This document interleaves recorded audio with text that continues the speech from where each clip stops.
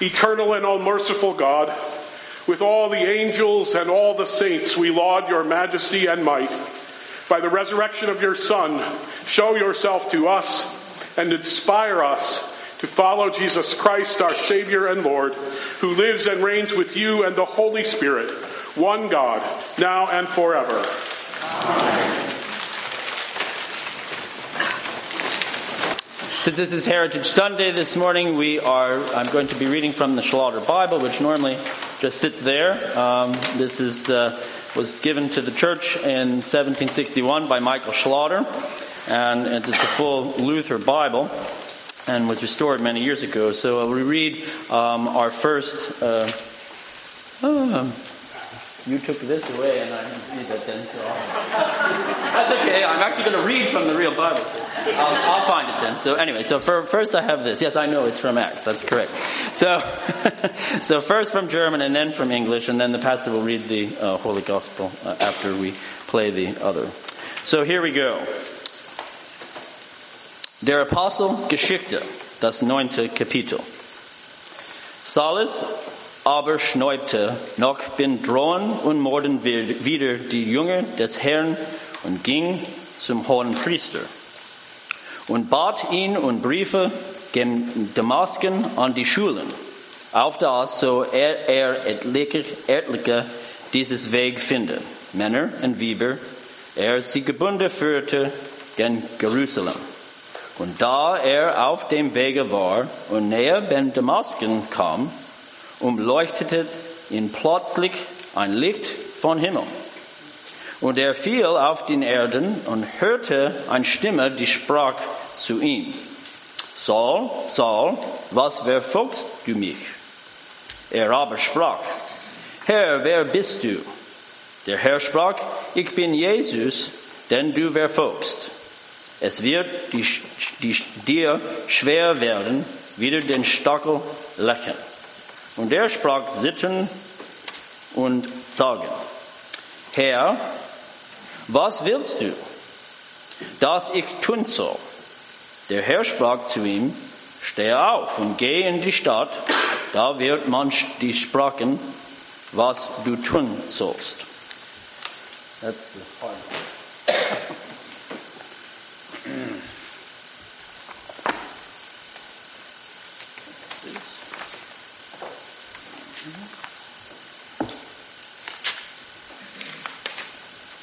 Okay, so now from English. Acts of the Apostles, chapter 9. Meanwhile, Saul, still breathing threats and murder against the disciples of the Lord, went to the high priest and asked him for letters to the synagogues at Damascus, so that if he found any who belonged to the way, men or women, he might bring them bound to Jerusalem. Now as he was going along and approaching Damascus, suddenly a light from heaven flashed around him. He fell to the ground and heard a voice saying to him, Saul, Saul, why do you persecute me? He asked, Who are you, Lord? The reply came, I am Jesus, whom you are persecuting. But get up and enter the city, and you will be told what you are to do. Here ends the reading of the, I don't know what is it, Word of God? Word of God, Word of life. I apologize, I forgot to bring my bulletin up.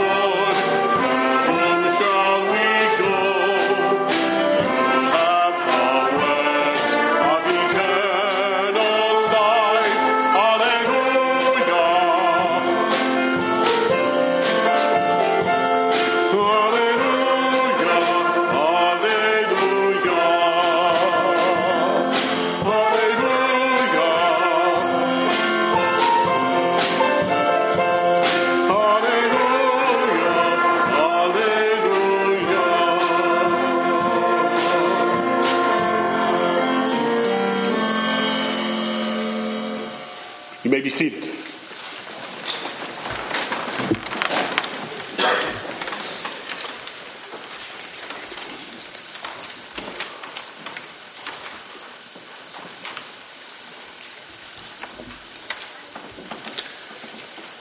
Holy Gospel according to St. John, the 21st chapter, verses 1 through 19.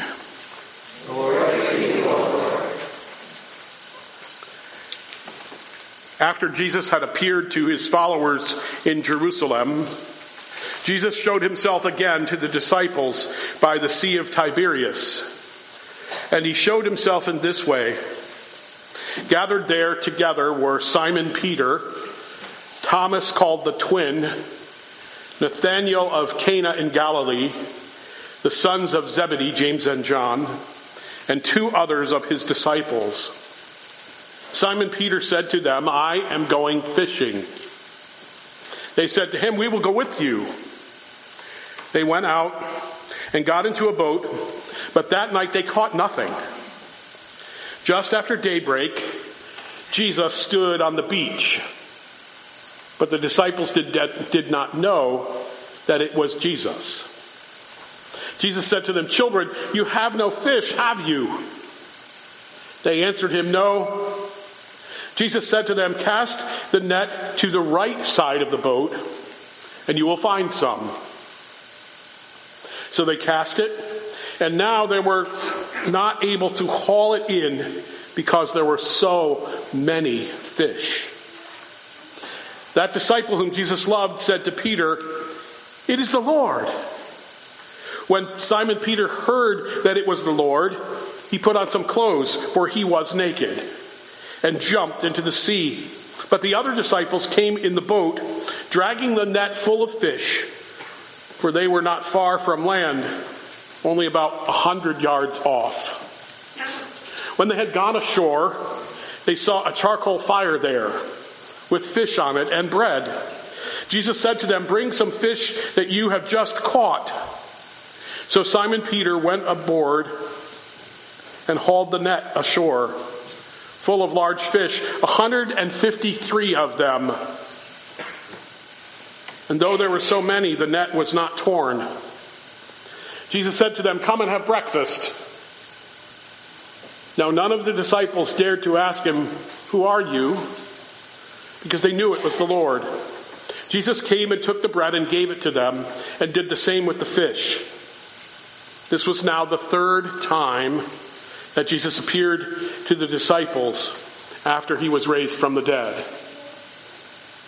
When they had finished breakfast, Jesus said to Simon Peter, Simon, son of John, do you love me more than these?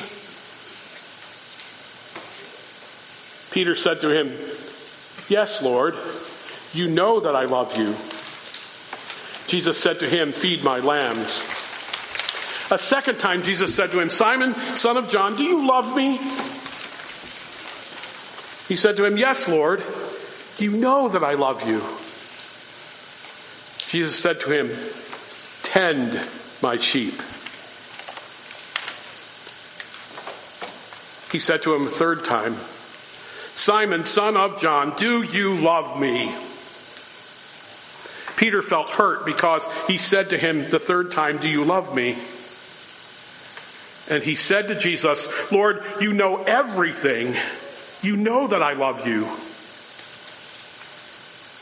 Jesus said to him, feed my sheep. Very truly, I tell you, when you were younger, you used to fasten your own belt and to go wherever you wished. But when you grow old, you will stretch out your hands and someone else will fasten a belt around you and take you where you do not wish to go. He said this to indicate the kind of death by which he would glorify God. After this, he said to him, follow me. This is the gospel of the Lord. Thanks be to God. I'm always so amazed and sometimes even comforted by the way that the lectionary readings become so relevant to our world today and what seems to be happening in the world. Let me tell you what I need. Feed tend, feed. Like any pastor proclaiming the gospel of Jesus Christ, I want to speak this morning of joy and hope. But sometimes, in the face of what the world throws at us, joy and hope, being joyful and hopeful, seems to become difficult. Sometimes very difficult. It's times like these that we need to experience our risen Lord all over again. We need to nourish ourselves and each other with God's words of love for all of us and for all of God's children, no matter what their age, race, gender, nationality, or where they're located. Feed, tend, feed. But just as Jesus suffered a painful death on the road to his glorious resurrection, many of our siblings in Christ, dwell today, this morning, not in joy but in sadness, not in hope but in despair. Tragically, this is true of a great many of our children, particularly the children throughout the world suffering in Syria and Yemen and Venezuela and Guatemala and Honduras and Costa Rica, in Iraq, the Sudan, Gaza and Israel. Also, children born with AIDS, children who are hungry everywhere, children and families of servicemen who have lost their lives, or children and families who have come, whose parent has come home from the war, scarred and wounded physically or mentally. Feed, tend, feed. After his resurrection, Jesus asked Peter 3 times, "Do you love me?" Peter responded that he did indeed love the Lord. Then what was Jesus' answer to him? It was not, "I'm so glad you love me, Peter," or "Thank you, Peter, for loving me." Jesus told Peter, "Feed my lambs, tend my lambs." In other words, make sure they're not hungry and make sure that they're being taken care of. That was done in a direct and rather forceful way, a mandate, if you will. Also remember that there's always symbolism underlying most scripture. Peter denied Jesus 3 times. Jesus asked him 3 times, "Do you love me?" So this mandate from Christ continues to be there to guide the church. That's all of us gathered here today and all throughout the world who profess Jesus Christ as our Lord and Savior. In order to be faithful to this mandate and mission, the church must take heed of the lack of safety and suffering of innocent children. We must put our faith into action. Today, as the gospel lesson reminds us, we still need to carry out Jesus' commandment, "Feed my lambs." Feed, tend, feed. Many young people are desperately searching for meaning and value in their lives. We were fortunate yesterday at the Penn Northeast Conference meeting in a breakout session about youth and young adult ministry, to hear 2 young women who are in high school express that they don't know what they would do without their church. "When does your youth group meet?" one of the leaders said to them. And they said, "Every Monday night at 7 o'clock. And the other church leader went, "Every Monday night at 7 o'clock? And the young woman said, "Yes, we wouldn't miss it." But many young people are desperately searching for meaning and value in their lives, and some find it in church, thanks, praise be to God. But at current rates, about 1 in every 4 teenagers will drop out of high school in this country.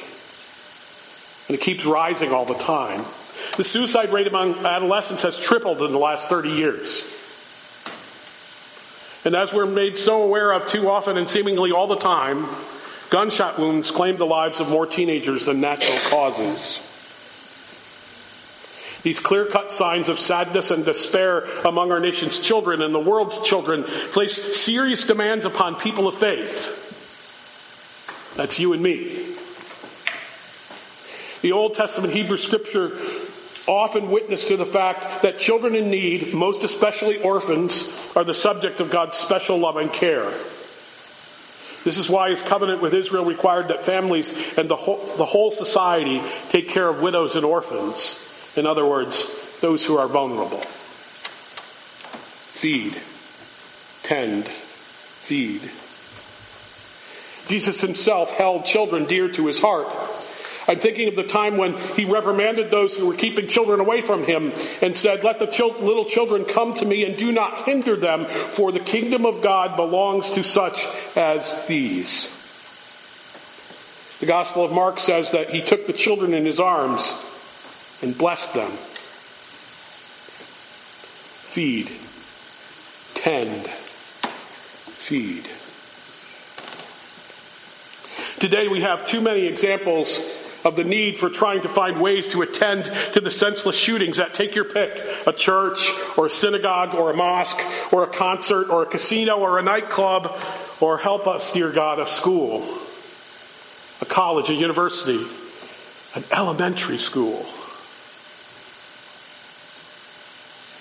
What do we find in those who have gone through and endured?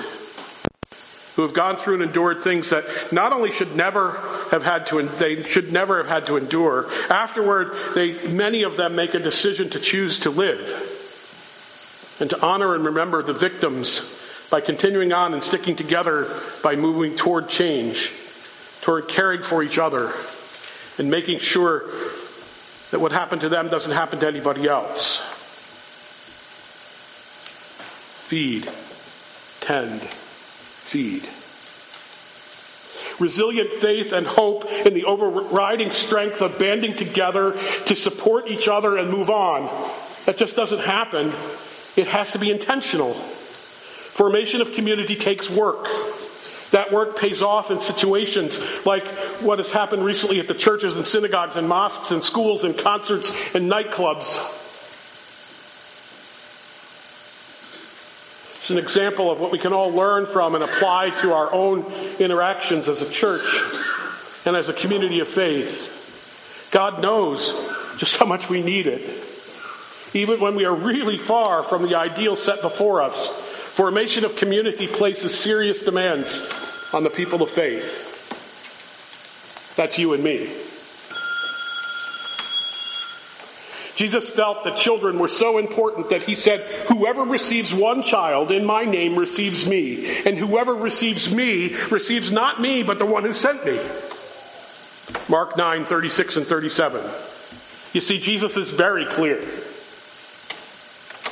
We love God through our love for all of God's children. By caring for these little ones, no matter their age, we show our faith in the risen Lord. Nevertheless, we know that the joy and hope which are at the very heart of the good news of Jesus Christ will come to those who say yes to this call to care for our children. All of our children. Caring for children and all of God's creation, it must become our first priority. When we look at the present, we see the need all around us, don't we? When we contemplate the future, we recognize the consequences. Or if we don't recognize the consequences, we will just continue to ignore it until it overwhelms us.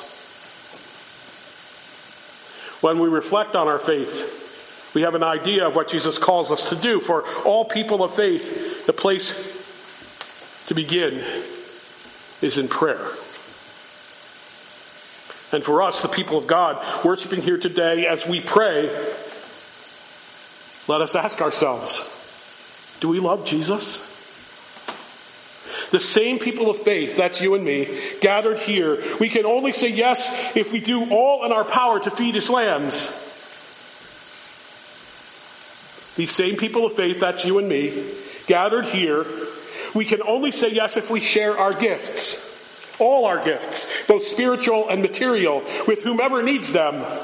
Not just the ones who look and act like most like us, but share with all of God's children. These same people of faith, that's you and me, gathered here, we can only say yes if we share our gifts with those in need, especially our young children and the young children of the world. You get a theme here? These same people of faith, that's you and me, Gathered here, we must remember that all the children of the earth have been created in the image of God, and all the children of the earth have been created in the likeness of God. Therefore, all children are our children. And all children are created in the image and with the likeness of God. Feed, tend, feed. Which brings us back to today's gospel story. Listen again to what happened after breakfast. Remember the breakfast that they had? The fish and the bread? This time from the Message translation. John 21:15-19. After breakfast, Jesus said to Simon Peter, "Simon, son of John, do you love me more than these?" "Yes, Master, you know I love you." Jesus said, "Feed my lambs." He then said a second time, "Simon, son of John, do you love me?" "Yes, Master, you know I love you." Jesus said, "Shepherd my sheep." Then he said it a third time, "Simon, son of John, do you love me?" Peter was upset that he asked for the third time, "Do you love me?" So Peter answered, "Master, you know everything there is to know. You've got to know that I love you." Jesus said, "Feed my sheep. I'm telling you the very truth now. When you were young, you dressed yourself and went wherever you wished. But when you get old, you'll have to stretch out your hand while someone else dresses you and takes you where you don't want to go." Jesus said this to hint at the kind of death by which Peter would glorify God. And then Jesus commanded, "Follow me."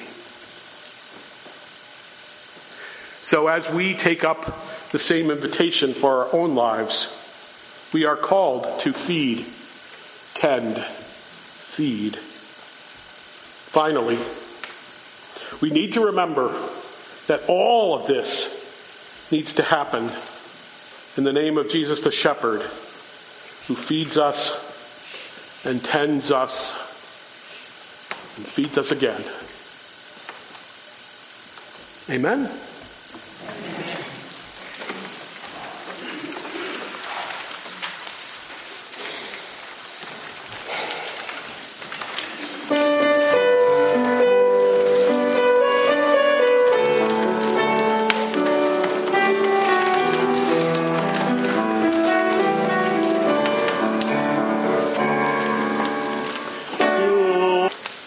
Living God, you have greeted us in our brokenness and nourished us with the body of Christ broken for us. Risen to new life with you, send us now to bear your healing love into the wounded world. In the name of our risen Savior and Lord. Amen. Just prior to receiving the benediction, we're going to we'll say the benediction, we'll sing our final hymn, etc. If you would like to move toward the front, if you would like to stay for the proclamation about the cornerstone, celebration of the laying of the cornerstone. If you need to go on, we understand. Or if you would like to go to lunch, we're going to have lunch after we do the little commemoration service, which shouldn't last too long. So you can move about that after we do the dismissal at the end. Now receive these words of benediction. May the Lord bless you and keep you. May the Lord make his face to shine upon you and be gracious unto you. May the Lord lift up the light of his countenance upon you and give you peace, now and always, and unto ages of ages. Amen.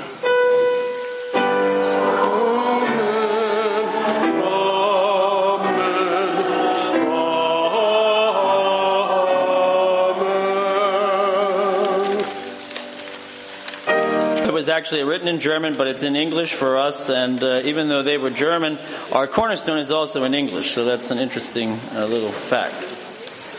Inasmuch as the Lord desires to dwell where his name is honored, as promised to be present where 2 or 3 are gathered together in his name, and inasmuch as no congregation can worthily and properly and with edification conduct divine service without a church building, and inasmuch as the Union Church in Salisbury Township, Lehigh County, Pennsylvania, has become old and insecure as to make it unsafe to hold services therein, the congregation therefore being compelled to tear down the same, And having now no suitable building of their own in which religious services may be held, and yet such building is absolutely necessary to perpetuate our holy religion, especially for the proper hearing of the preached word, the administration of the holy sacraments, and the furtherance of our own and our children's salvation.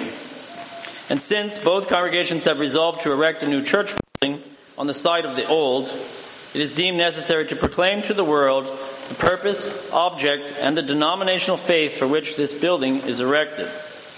Therefore, we proclaim to the present and future generations that on this Ascension Day, May 20th, in the year of our Lord 1819, under the administration of James Monroe, President of the United States, and William Findley, Governor of the state of Pennsylvania, is laid the cornerstone of a German evangelical Lutheran and Reformed church, and that upon the completion of this work it shall be dedicated to the triune God, Father, Son, and Holy Ghost for all time, and shall be known as Jerusalem Church.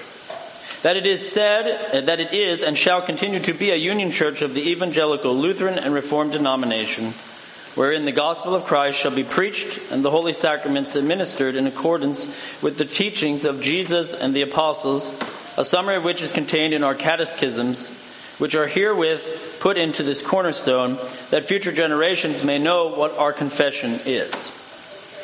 If hereafter persons should arise who deny their Lord, despite God's word and sacraments, and their saving truths, we call heaven and earth to witness that we are free from all blame. The building which we here erect shall be our witness that we revere an evangelical Christianity and desire its furtherance. That we expect our children and children's children to remain faithful to their church. That here the aged and young shall be awakened, encouraged, comforted, and fitted for eternity. With such a desire and purpose, we can confidently look to God and declare with Jacob, this stone which we have set for a pillar shall become God's house, a place where he will reveal himself. Given in Salisbury this 20th day of May in the year of our Lord 1819, and in the 43rd year of the independence of the United States, and subscribed to by the elders, deacons, and building committee of both congregations together with the respective pastors. And it lists all of that. It also goes on, and I'm not going to read the rest of this, but it also goes on to give rules. And there are 10 of them, which talk, it's basically like our bylaws from 1819. They have been changed and many times over since then, but interesting enough to read. And so that was, and remember, this was a Thursday. They gathered together, and the reports are that there were hundreds of people here on a Thursday for this proclamation to be read and for the cornerstone to be laid. Now, think for a year from now, and we will celebrate the 200th anniversary of the dedication of our building. And I think it's really important to remember that on that day, so May 20th, when it happens, 200 years ago, this church was from thence on named Jerusalem. If you read my newsletter article this month, you'll know that it's a lot easier to say Jerusalem Weston Salisbury Church than it is to say Schmaltzgasse, which was our old name. So thank you very much, and please come and enjoy our fellowship. Yes, that's correct. You will do it the rest. You have your mic? Let us pray. Loving and gracious God, we give thanks for this history. We ask that you would continue to change us and transform us in new ways so that we honor our past and create our future together. We ask that you would bless this food to our body's use and sake, bless the hands that prepared it and served it, and we pray all this in Jesus' name. Amen.